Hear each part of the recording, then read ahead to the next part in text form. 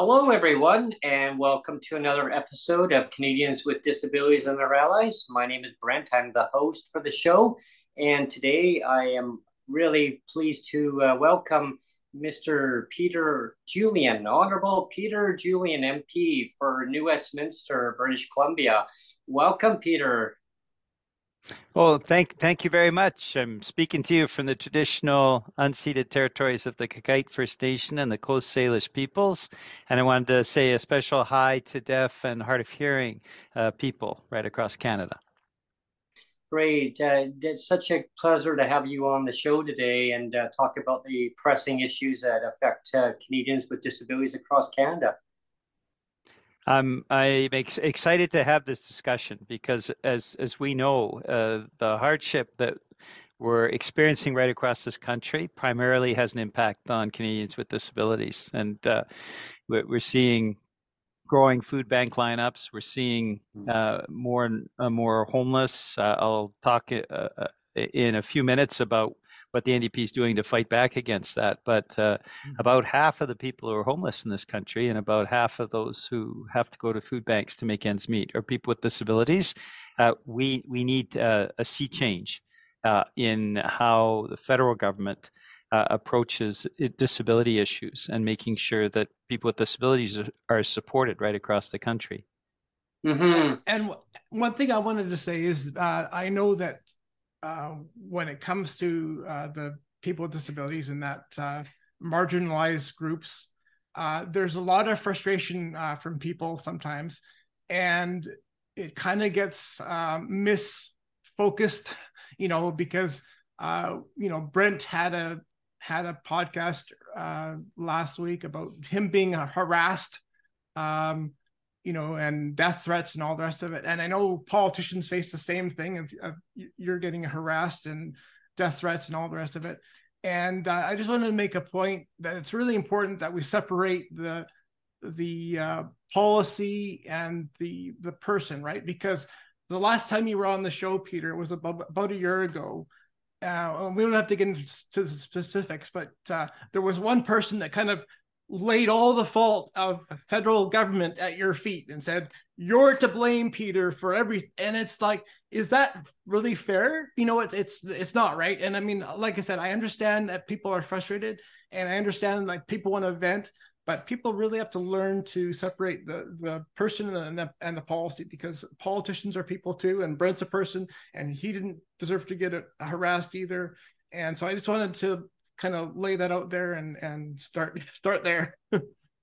Yeah, thank you. I mean, in my office, we're seeing folks that increasingly are being abusive, and we have a zero tolerance policy with staff, and we do the same thing online. Right, there's somebody who's abusive, it's an automatic block. The reality is, we are seeing bad players that are deliberately trying to stoke people on social media. A lot of these disability accounts are actually accounts that are generated by dictatorships like Putin's Internet Research Agency in Moscow.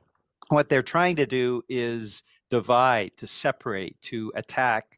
They don't attack the far right because they are actually very sympathetic to far right, the far right attack, and the ableism of the far right, basically cutting and slashing any benefits that go to people with disabilities.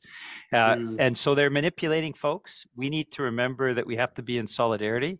And I take my direction from the bosses. My bosses are the people of New Westminster Burnaby.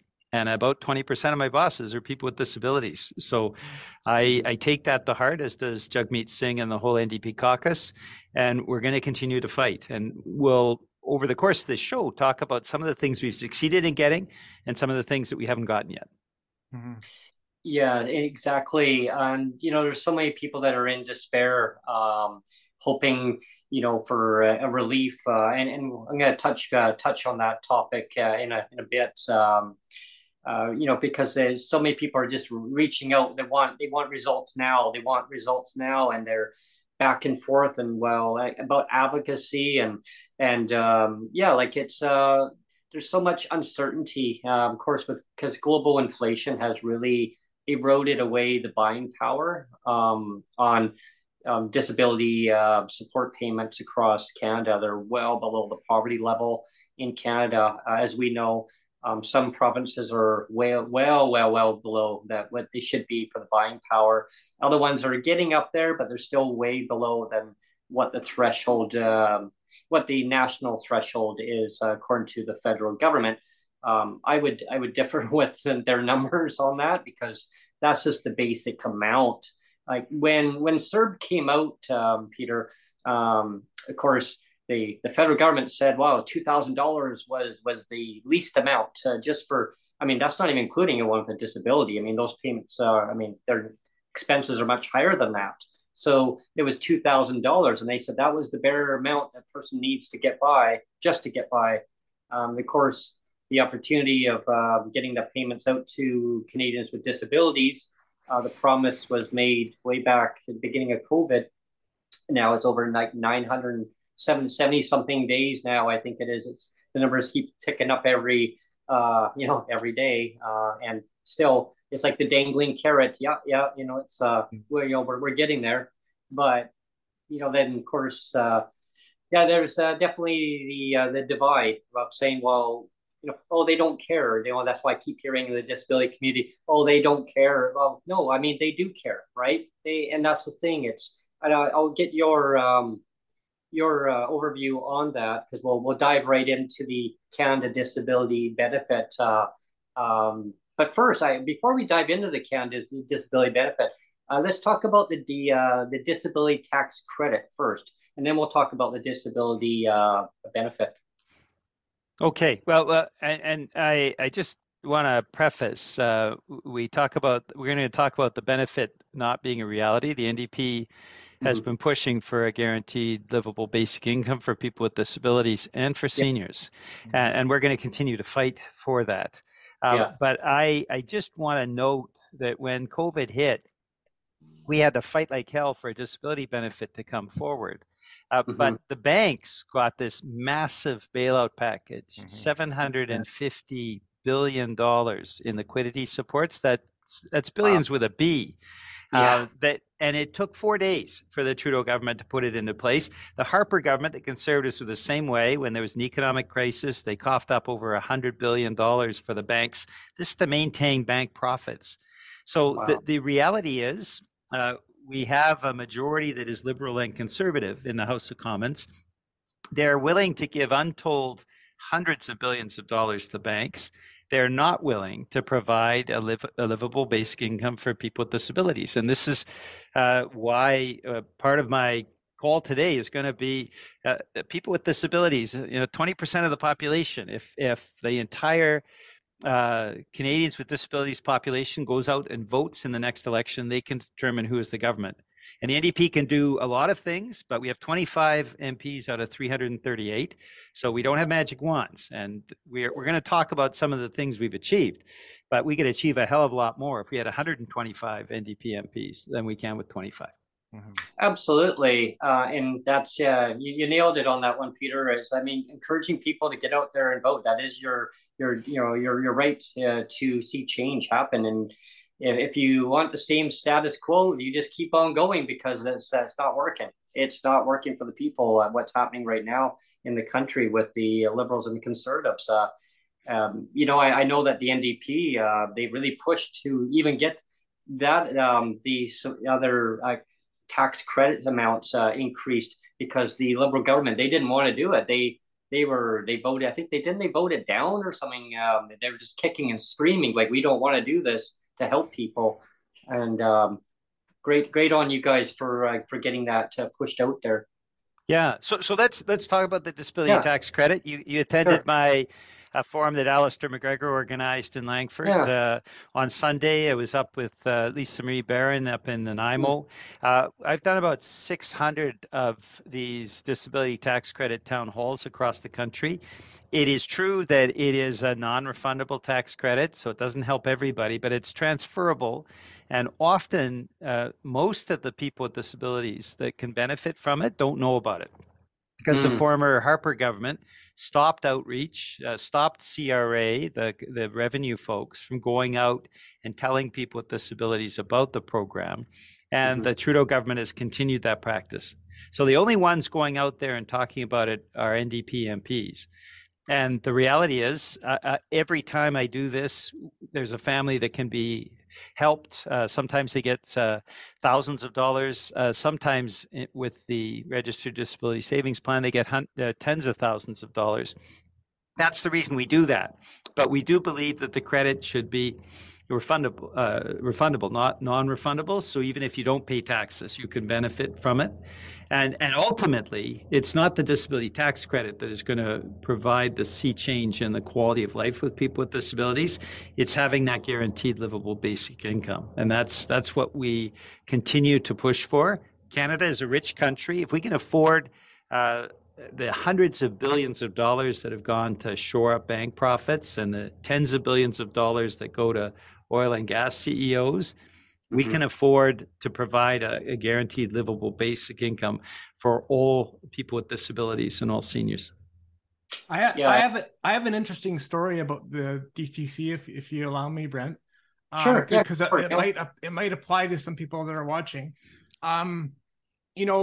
For many years, when I was like a teenager and in my early 20s, and then I started working, and I had a doctor that, I was born with cerebral palsy, so it's a significant lifelong disability, right? But I had a doctor that would always say, Neil, you're not disabled. You have no disability. You're so active, and you can work. You're going to school. You're going to university. Like you're not disabled. And so I remember when I went and tried to apply for the disability tax credit, the doctor would always say, no, I'm not signing that because you're not really disabled. You're not disabled enough to get it, right? And so like for years, since from when I was like 18 to about 33, I never applied for it. So that's a lot of years, right? So age 18 to 33, I never applied for it. And then I got married to my first wife. She's passed away now, but my first wife, she was in a wheelchair too. And she had a lifelong disability as well. And so when we started doing taxes together, she would see me doing taxes, and she said, aren't you going to apply for the disability tax credit? And I said, well, no, because my doctor says I'm not disabled enough. And she just laughed, like she was literally rolling on the floor laughing almost, and she said, are you kidding? She says, you are disabled. You have a lifelong disability of cerebral palsy. You are disabled. And I said, well, all the time doctors tell me I'm not disabled enough. And she says, that's crazy. She says, go to my doctor and you'll get approved. And so that's what I did. I went to her doctor, got immediately approved. And then, so from then on, I got it. And I think they had, it was retroactive for 4 years, is it? You can correct me on that. No, it's retroactive for 10 years. You should have gotten 10 years. That would have been $14,000. Yeah, I couldn't remember I think I got 7 or 10. Yeah, I can't remember, but it was retroactive for quite a few years. Yeah. 10 years. Yeah. Back pay. Yeah.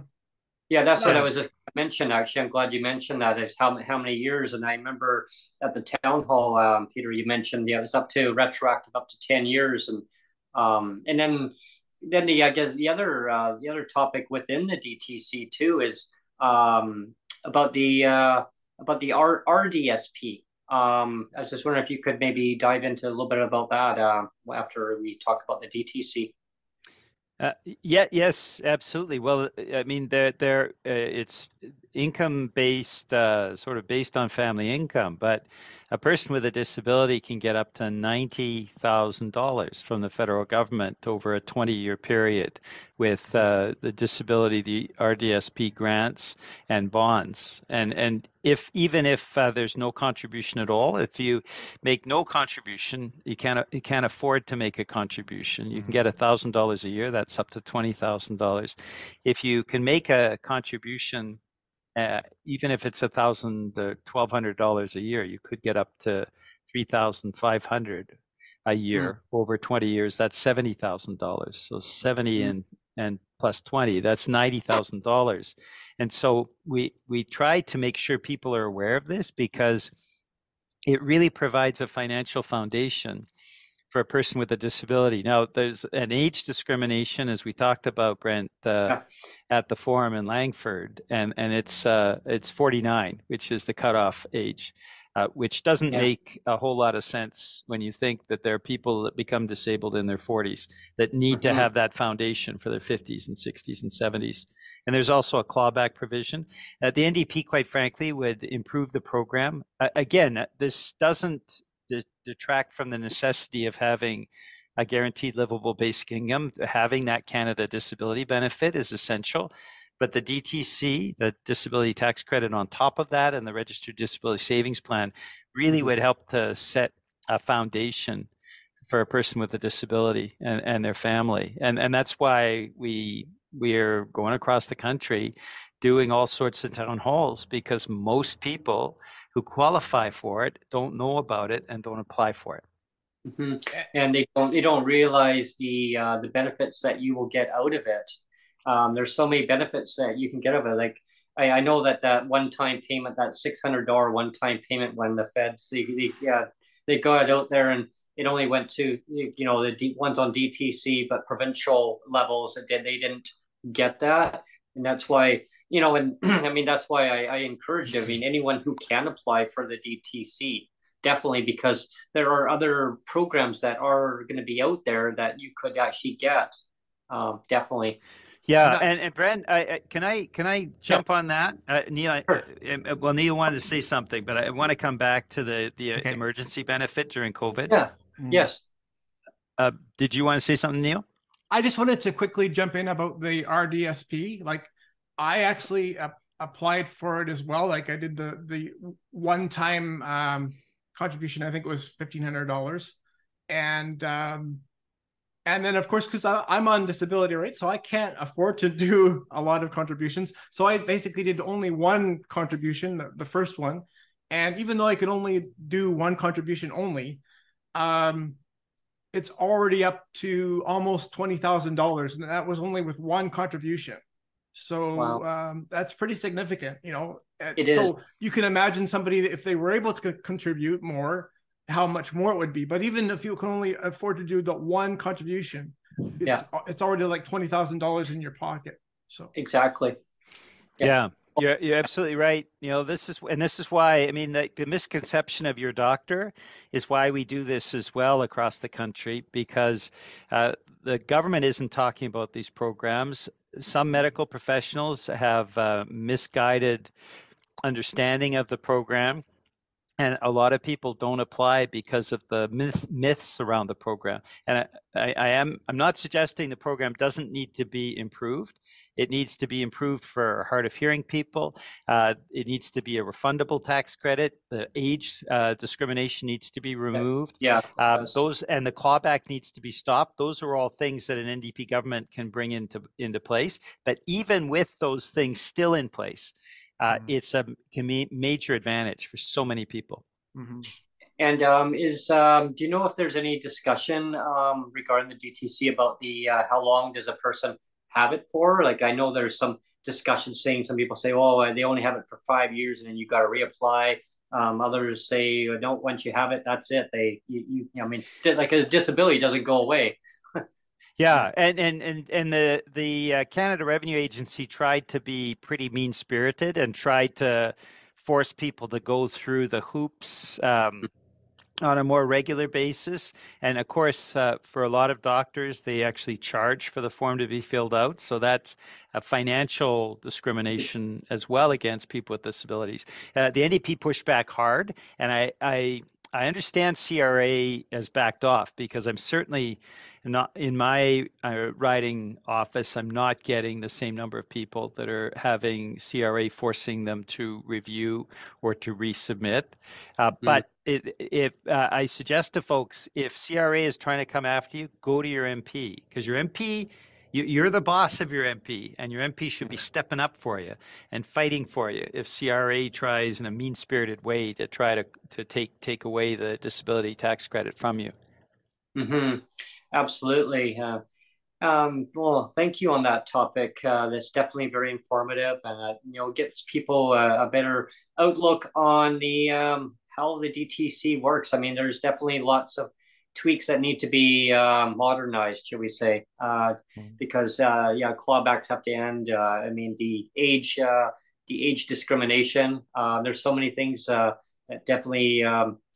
That the NDP is working at, getting that hammered out. I mean, we have to. It's like leading the horse to the trough, right? I mean, you have to force the federal government to make these changes because it affects people's lives. Brent knows that. Brent knows that I call it the clawbacks, the pink the pink unicorns. I call them. Yeah, and magical. Peter, you were calling about nobody has a magic wand, and I call the clawbacks a pink unicorn all the time when I write emails to the provincial government here. And because I have my survivor's pension clawed back like every month for the last 10 years almost. And I'm saying, well, you've turned a earned income privilege of a survivor's pension. You've turned an earned income privilege into a pink unicorn where it's just poof, it's gone. It doesn't amount to anything. It doesn't count. We're just gonna like invalidate it. And I said, well, that's what you're doing. You're turning it into a pink unicorn, and that's not right. Yeah, that's the CPPD. Yeah. Yeah, completely agree. Completely agree. This is. I mean, we need to be treating people with disabilities with respect, and these are all problems that are in the existing system. Laying on top of it, the Canada Disability Benefit. But can we come back to that in a moment? I just want to talk about the emergency benefit during COVID. Because the NDP fought like hell for that. We took it into the House of Commons. We got unanimous support.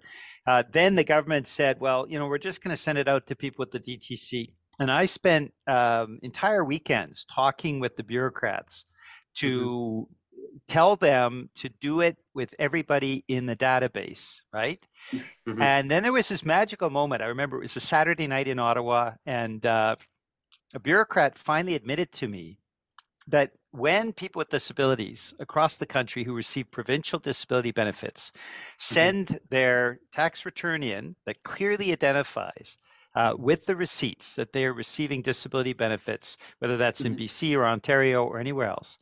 But what the federal government does is they throw that receipt in the trash can and they enter the income under other income. There is no inputting at the federal level that actually shows people who are receiving the disability benefit across the country. Under provincial.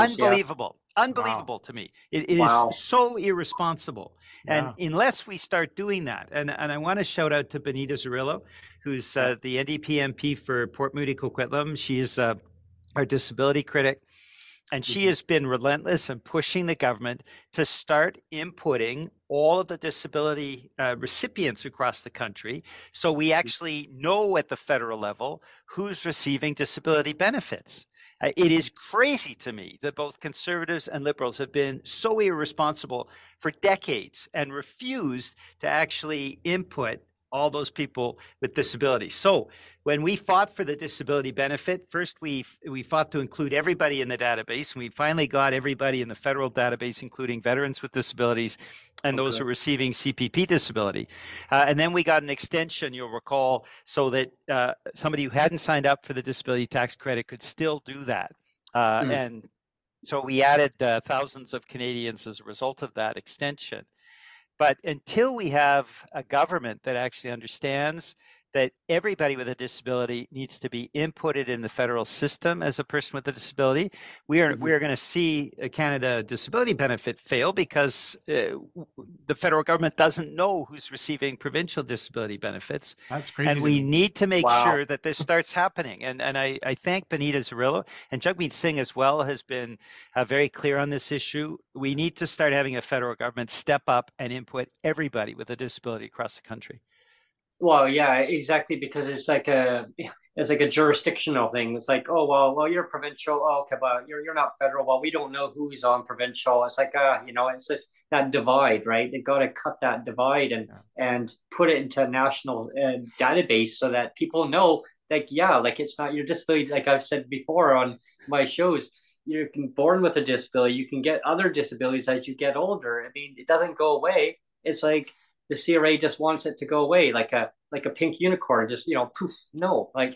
Yeah. But I mean, I want to be clear about this. The federal government is getting the disability receipts as the person with the disability is filing their taxes and is deliberately throwing them in the trash can. That is the height of irresponsibility. There's no justification for this at all. So yes, I understand that if somebody doesn't file a tax return, they'd only be known in the provincial level, and that does take some coordination. But this is the height of irresponsibility. They're literally throwing people with disabilities in the trash can, and it's got to stop. And both Liberals and Conservatives are responsible. The NDP would be changing that overnight. And so much lost opportunity for people with disabilities across Canada of different tax measures or benefits that they could have normally been eligible for, but because the federal government deliberately, knowingly just filed under G, or it's just this, we don't want to deal with this. The round cylinder under G. It is hurting people, right? Because now people are having to go to more food banks. They're having to look for like mutual aids.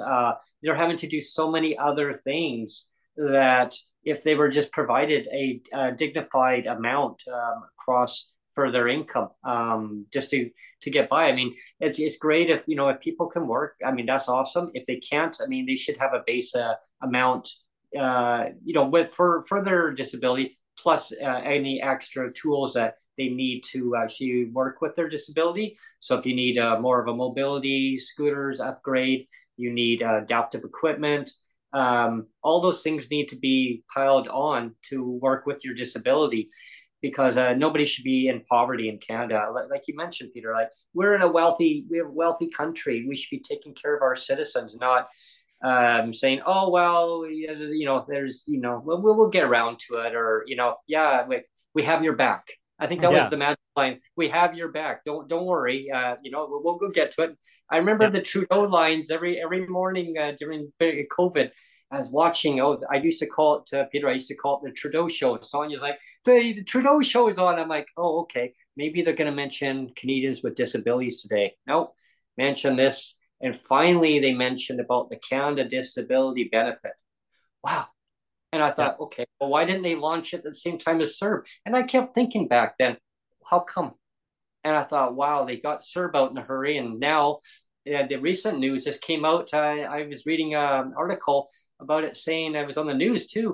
They're saying that 65% of recipients who got CERB weren't supposed to get it. That's outrageous. And I thought, wow, meanwhile, Canadians with disabilities are still waiting for something that was promised over 2 years ago, almost 3. Yeah. One of my big problems with the whole Canada Disability Benefit, I mean, it's a good idea, but one of my big problems with it is because we have such a fractured provincial system all across the country. Like all the provinces have their own way of administrating the social assistance programs, right? And it's just kind of a whole smorgasbord of everybody kind of doing their own thing. So when it comes to the Canada Disability Benefit, one of my big concerns is, like, that the provincial governments are all going to have to come to the table with the federal government, and they're all going to have to kind of coalesce. And I just don't for the life of me, I don't see how the provincial governments are going to play nice or play ball with the federal government without really kicking up a fuss and saying, well, no, we don't want to give up our provincial jurisdiction of doing the benefits ourselves or doing the social assistance systems ourselves. And they're going to start balking at it and not playing nicely. And I just don't see how it's going to do this. Like, that's one of the problems I see with it. Okay. Well, go ahead, Peter. So let me respond on that. First off, we went through this with healthcare, universal healthcare, right? There was some resistance from some provinces initially, but the fact that people were benefiting from it and the federal government was stepping in and making sure that it was being funded meant that all those provinces came on board. And the reality is, I mean, we've seen, you mentioned, Brent, stepping up for people with disabilities. We've seen successive governments, liberal and conservative, stepping up for the wealthy in this country. I mentioned the banks, hundreds of billions of dollars. Same with overseas tax havens. We lose $30 billion a year, according to the parliamentary budgetary officer, in overseas tax havens. The ultra rich always get their needs or their wants taken care of, and we have tens of billions of dollars going to oil and gas executives. So the reality is, we've got the money and the funding to do this. The federal government has to close all these loopholes and where they're throwing money away. And they need to sit down with the provinces and negotiate an agreement. If the federal government is funding it, and we've seen this in other issues, provincial governments are going to be more than happy to raise the level of people with disabilities. So it is something, it takes leadership. It is something that can happen, but the federal government has to stop throwing money away at the rich and has to start funding the needs of people with disabilities and other regular Canadians that are really suffering at this time. Yeah, they definitely have to have that political will to do it. I mean, you look at these grocery chains, these CEOs. I was just hearing about there was one that got a $1.2 million wage increase. Like, meanwhile, people are suffering across the country. There was a quote saying from Jagmeet had asked the CEO, I mean, how are you doing? Like, I mean, I'm doing fine. Well, people are not doing fine in the country. They're suffering. They're having to go to food banks, and why? Like, they don't always get all the food and everything, all their nutrients that they need there. It's great. I mean, if they can go there, they find an independent one that's going to give them healthy food. But nobody should really have to go to a food bank, right? I mean, it's exactly. It was supposed to be there temporarily. I think it was a soup kitchens when it was first after the World War, and then kind of branched out. And I have nothing wrong with people having to use a food bank if they need to, because right now. But I think long term, I think we need to get that social safety net. We need to get a complete revamp so that people can buy what they need when they need it. And I guess that kind of branches into the DERB, the Disability Emergency Relief Benefit. That's an intern amount while they study and figure out how to get the Canada Disability Benefit out.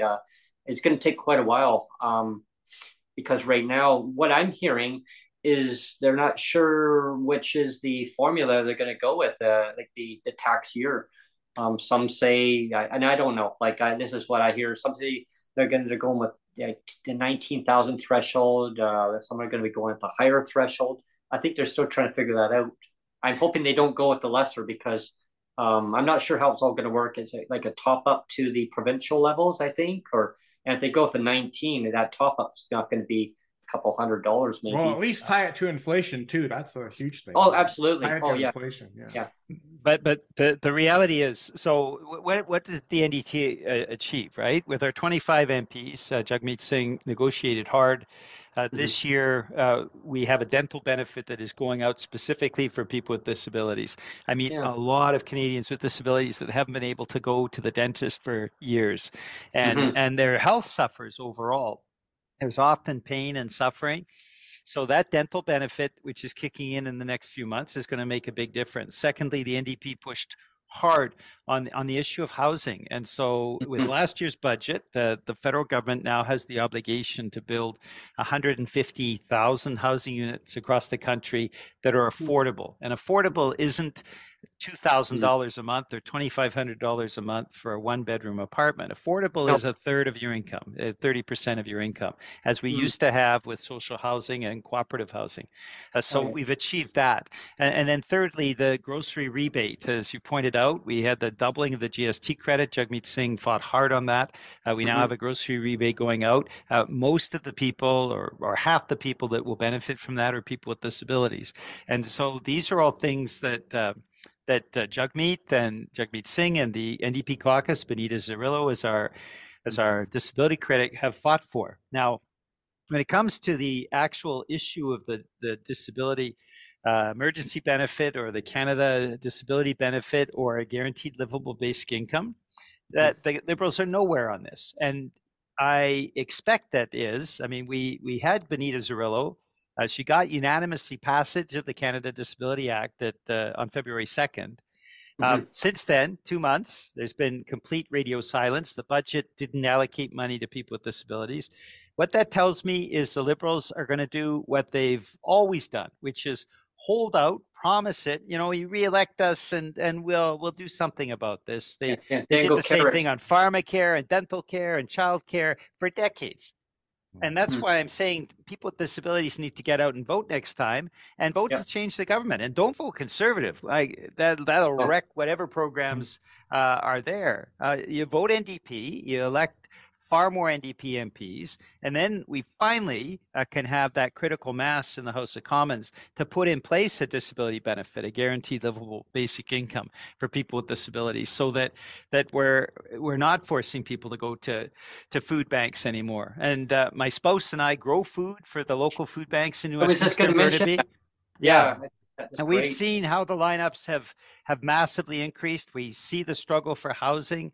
We're helping a lot of our constituents with this, but what we really need is change at the top, because that's going to guarantee that people with disabilities across this country have the wherewithal to put food on the table and keep a roof over their head, and have the respect that comes with having that guaranteed livable basic income. We have a comment or a question from the chat here. Okay.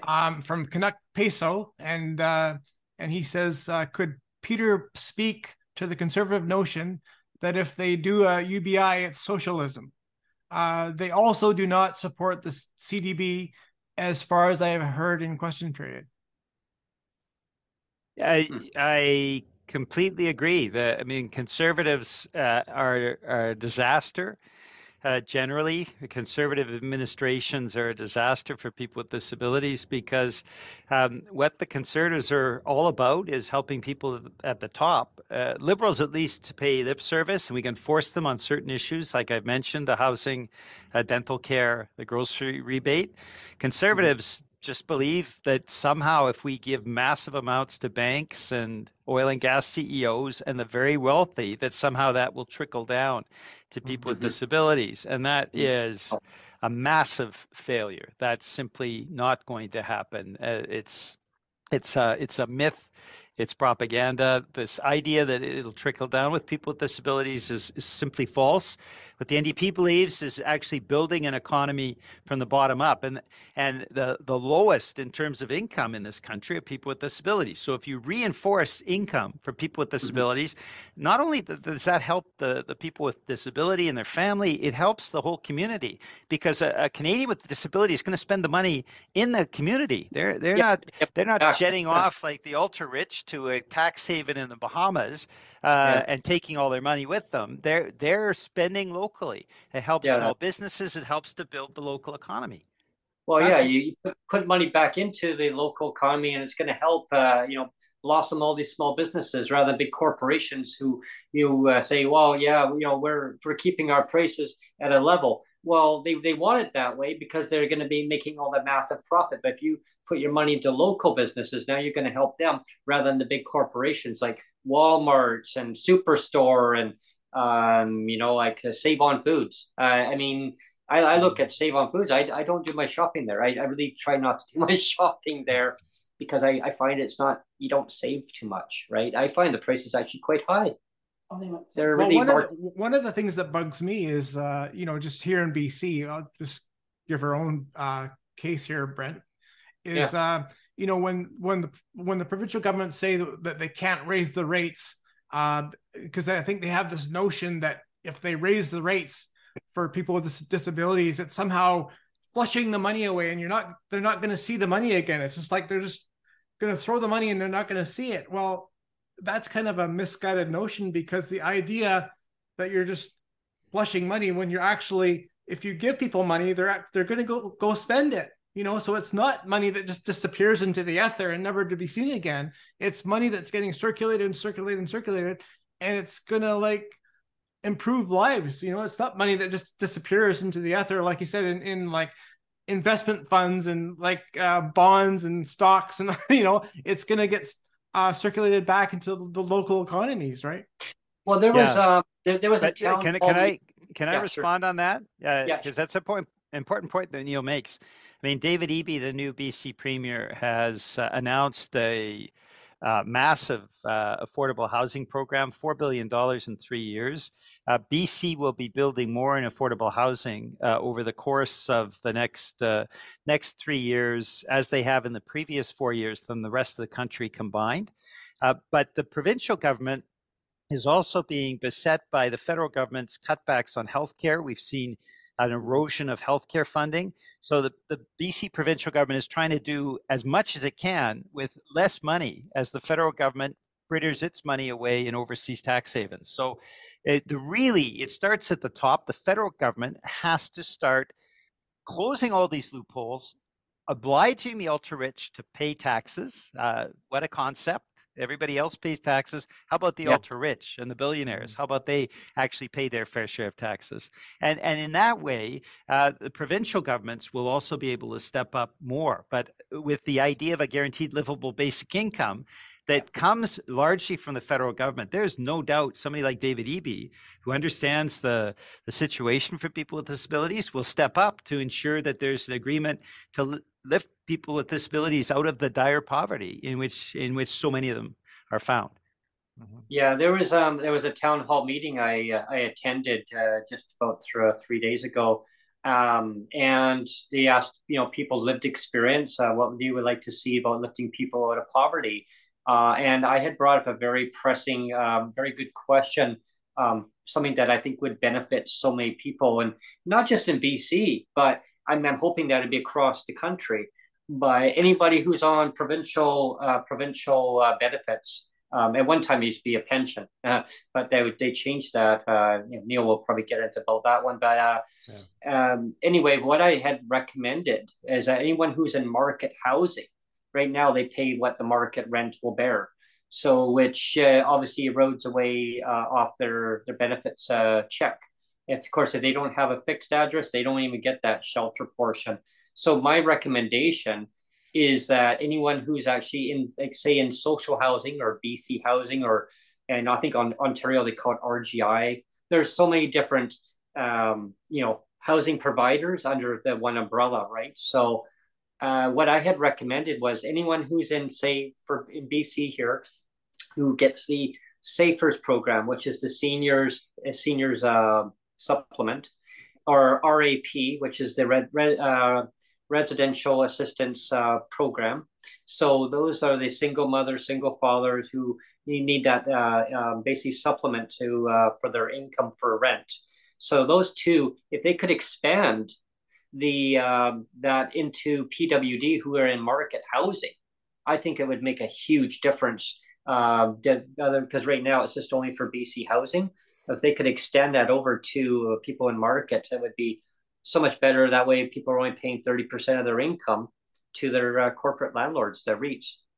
Of course, REITs will say, well, yeah, but how do we get paid? Well, it could easily be solved. And I was actually asking my manager here, I've got a very good rapport with her. I asked her, how would that work here? She said, that would be phenomenal, Brent. I would have no problem with that. Like, at all. We still get paid. You still pay your rent. It would just be a certain subsidy check that you get, and then you give your check and then you give it to us, right? And then done. And that way you only pay 30% of your income. The money goes back into the local economy rather than in our pockets. I mean, I'd be more than happy to rent you another unit in the building here for, outrageous amount. I said, okay, and how would that work? You would still only pay 30% of your income. So you could be able to move to another place that's more suitable based on transportation needs, accessibility. And I guess getting to that topic, it's very unfortunate the federal government didn't give the province the transportation amounts that they asked for too, for infrastructure. Very disappointing. I know David Eby is very upset about that because they needed that money. Definitely. Yeah, yeah, but I mean, I think the idea of subsidizing for profit um, or financialized housing is something that can be done, but we can't get away from the fact that for the last 40 years, since the Paul Martin Liberal government ended the National Housing Program, we now have a shortage of about half a million affordable housing units. We used to build cooperative housing. What I like about cooperative housing is that those rent checks go exactly to maintaining the actual cooperative housing unit. And as a result of that, it stays in the community. Social housing, the same thing. It goes to a nonprofit, and that's recycled to ensure that there's more housing being built. So we have to make up that 500,000 shortfall in housing that's affordable.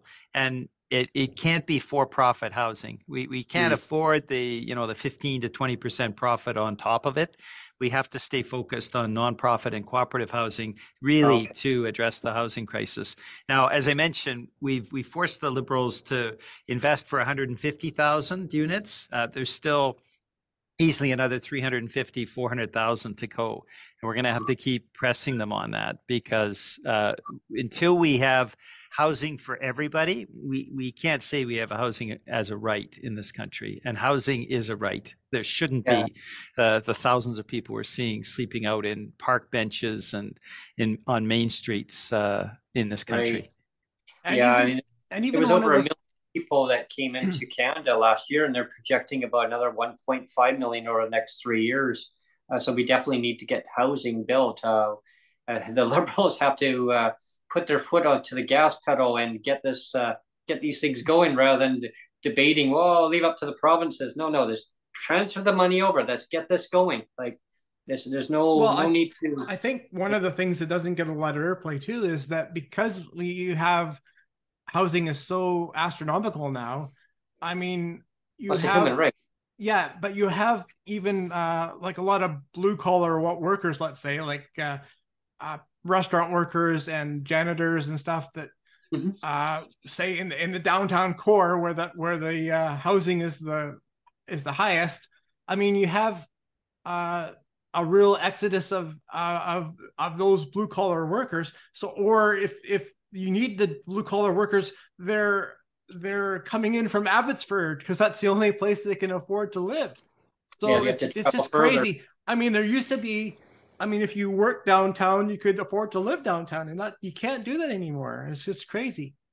Yeah, exactly. And they're just getting pushed further and further east or getting spread out to other communities.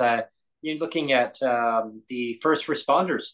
They can't even live in the community that they're living in. They have to commute over from the island over back and forth on the ferry. And that's, definitely, that's not right. And I mean, yeah, a human right. And nobody should have to say, well, I can't afford to have housing.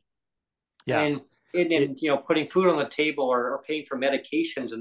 And sadly, there's so many people that are in that boat where they're having to rotate things and just to try to, one little hiccup and boom, they're homeless. And then look at what's happening in, I don't want to pick on Vancouver because it's been on the headlines a lot lately, but what's happening in Vancouver, in Nanaimo, Victoria is really bad downtown too.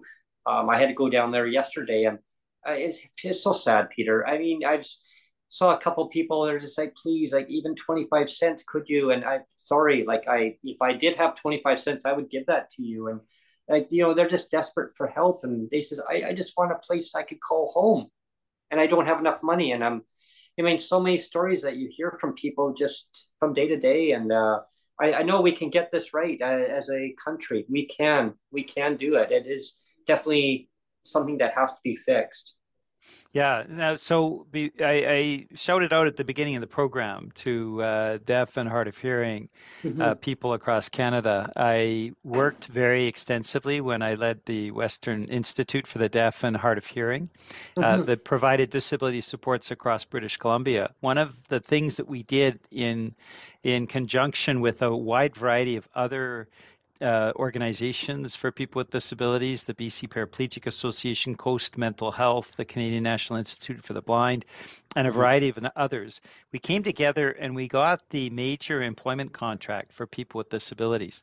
Now, Mm-hmm. we were able to send that across the country, across the province. It was a landmark program that was later, when I left and went to Parliament, BC Liberal government, as they did so often, basically scorched that program. But it was a terrific way of providing the initial steps for people with disabilities to actually get employment. And everything from providing sign language interpreters for the job interview to ensuring there was funding. If there was one step to get into the business, we would pay for that step so that the business could hire the person with disability.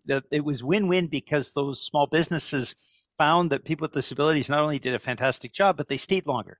There isn't the turnover that you see with a lot of new employees, and so it really was win-win. You point out that the issue of small businesses and having people living nearby is essential, and this has an impact on employment for people with disabilities and on the small businesses themselves.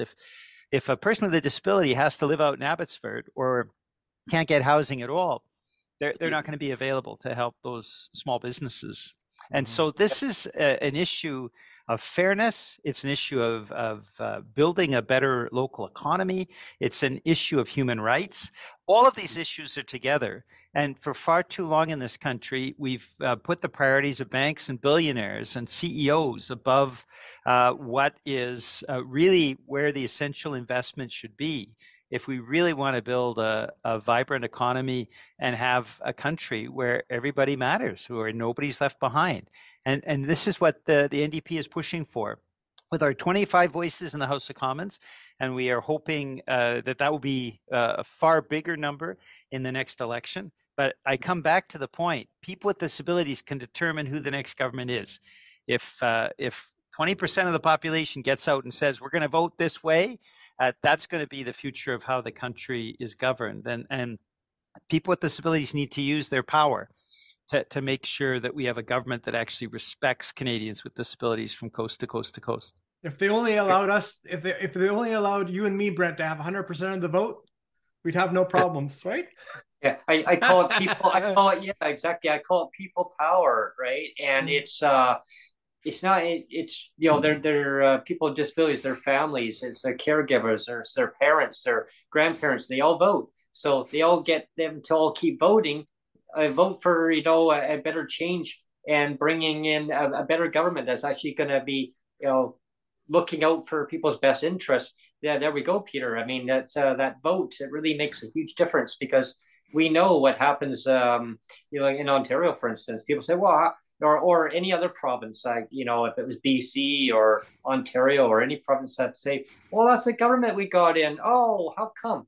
Well, if you don't vote, or if it's a city council, like on a city council level, like, well, how did that person get reelected back in again or whatever?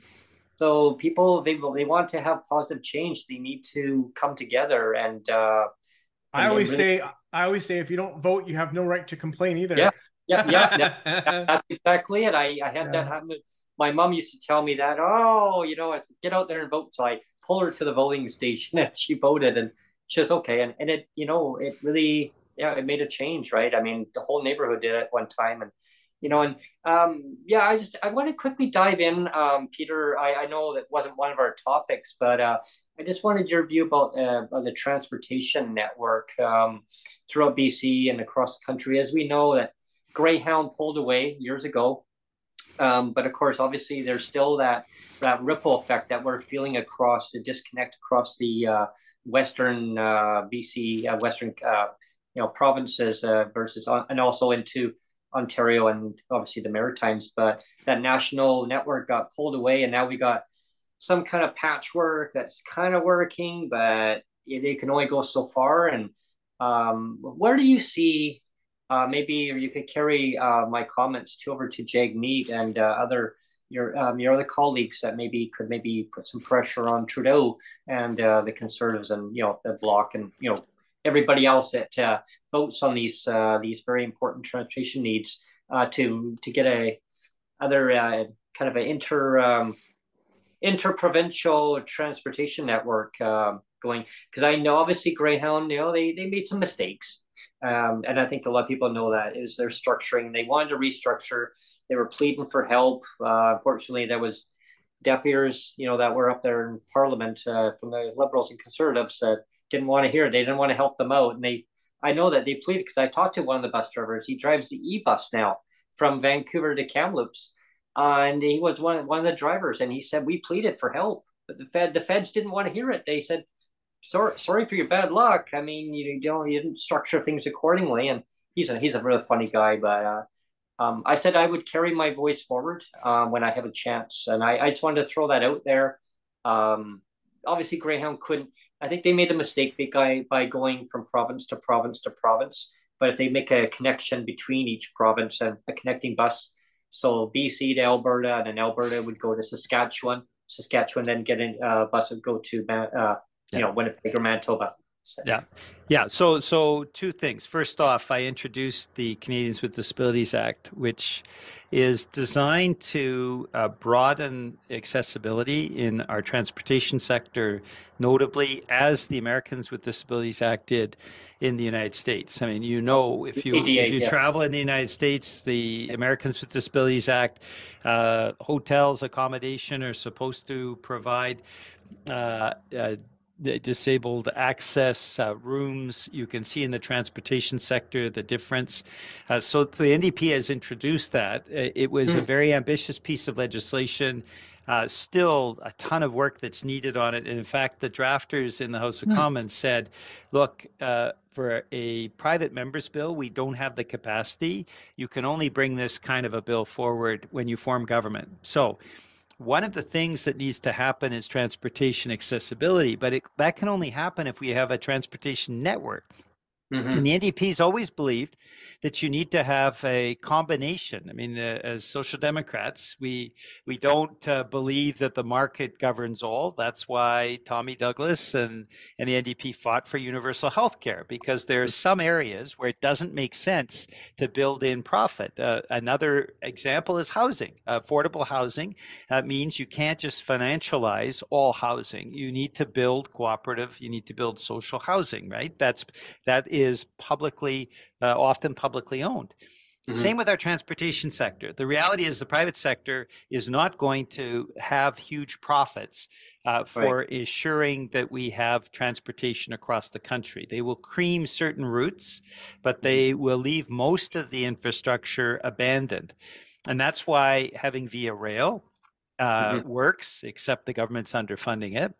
And that's why having a transportation sector, a bus network, makes sense as well. That's publicly owned, that isn't driving for a 15% profit, but is actually keeping as its focus, ensuring that we have an infrastructure across the country so that people don't have to hitchhike, as we saw in the Highway of Tears, what that meant for people not having transportation in northern British Columbia. It has led to the deaths and disappearances of many Indigenous women. There is a vulnerability that comes for not having a transportation sector in place. So the NDP believes we need to rebuild the transportation sector and make it accessible. And we can do that in a way to public ownership that ensures that Canadians have a good quality of life. Because the reality is, as you know, Brent, as you know, Neil, if somebody has a disability and they're living in northern Saskatchewan with no transportation network, they could be cut off. If they live in northern Alberta with Greyhound withdrawing, they're cut off. These are things that are essential for our quality of life, particularly in a country as vast as Canada.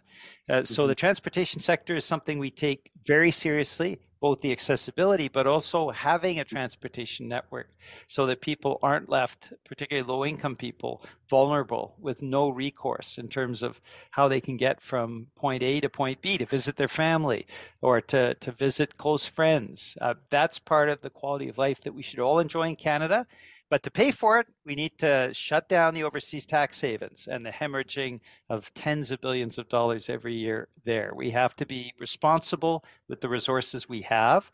Giving to banks and giving to billionaires isn't and shouldn't be the priority. It should be funding services and making sure people with disabilities have a livable income.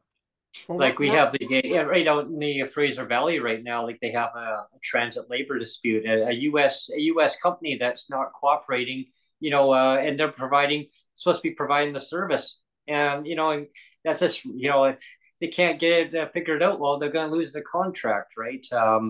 Because it's like if you of course, who knows if they pay taxes? I don't know. I mean, it's just sad because it's leaving the whole community in hostage situation almost. I mean, maybe not the word hostage, but they're leaving them. They're basically keeping them from moving around their communities. I mean, for me, I'd love to go out to the valley. I can't get out there because there's no bus, and you can't walk along Highway 1. I mean, no, definitely. Yeah. But I mean, what you do, take an e-bus out there, it costs yourself, who knows, like $70-$80 to go to Chilliwack. I mean, yeah, so it's again, it's having a reliable transportation. If one company can't get it figured out, well, then we'll have to pass the torch on to somebody else who can, keep things interlined. Yeah, you made a really good point on that, Peter. I mean, it's people with disabilities, being in rural communities. I think it's so important to having that network of transportation. Otherwise, they're cut off. And I think there's so much opportunity. Like, I know in northern BC, they have they call it North Bus, which is great. They have that contract with the provider, which is servicing the communities up that way. And I know Lee Gazan, she talks a lot about the Indigenous communities and being kind of cut off from different resources. I think she's totally awesome too. And Benita, and there's a lot of them. I'll go through the whole list, but yeah, I was just going to interject there, Brent. We're right at the top of the hour, like we're pushing right at the top of the hour there. So if there's any closing comments from Peter or yourself, we can kind of start to wrap up. I'll start with Peter first. Well, I want to thank you for the program that you put on, the information you get out there. We're trying very hard to get information out as well. And we're going to keep fighting for people with disabilities. We've achieved some things like dental care and the start on affordable housing, and also the grocery rebates and the emergency benefit. These are things that the NDP fought for. We've got a lot more to fight for. Jagmeet Singh would be the first to admit that, Benita Zarrillo as well. But we want to get to a country where nobody's left behind. People with disabilities can help us in that fight if you get out and vote in the next campaign and make sure that the House of Commons changes markedly. Never underestimate the power of the vote. And so thanks for having me on the program, and look forward to appearing again soon. Thank you. Oh, absolutely. It's been a great pleasure, Peter, having you join us, and always a great pleasure having you join us on the show, as always. And you're right. People just need to see change. You need to vote for the NDP. And next time around, when you get the ballot, check off who your representative is in your community. If you're in Peter's community, check the mark. Thank you, and thank you very much, Peter. And for me, the closing comments is I want to thank you very much, Peter, for taking the time today to come on to my show. It's always a great pleasure having you and a lot of your colleagues who come in and join me and talking about these pressing issues that really affect Canadians with disabilities. And the allies. I mean, you're an ally, and there's so many allies that it affects their lives too. A disability can be invisible, it can be physical, it can be so many different types of disabilities, and having people coming in and carrying our voices and hearing our voices, because that's what, and it makes a change. It's bringing everybody together as the community, and it's great pleasure having you on, Peter. So I know we can make changes happen, and get people power, right? And that's how it works, is bringing us all together, making change for the better. Yeah, that's good. And Neil, what would you any comments for yourself? Just thank you, Peter, for coming on, and we're so excited to be able to relaunch on a more secure channel where you're not getting harassed, which is nice for me as a producer. Yes, yes, that's a big thumbs up for me. So yes, again, we're really happy that you came back, and yeah, so that's great. I look forward to having you back on again soon, Peter. We'll do a follow up, and I do that every so often. Thanks again, Peter, and everybody for tuning in. Hi, everyone. And we'll see you again soon.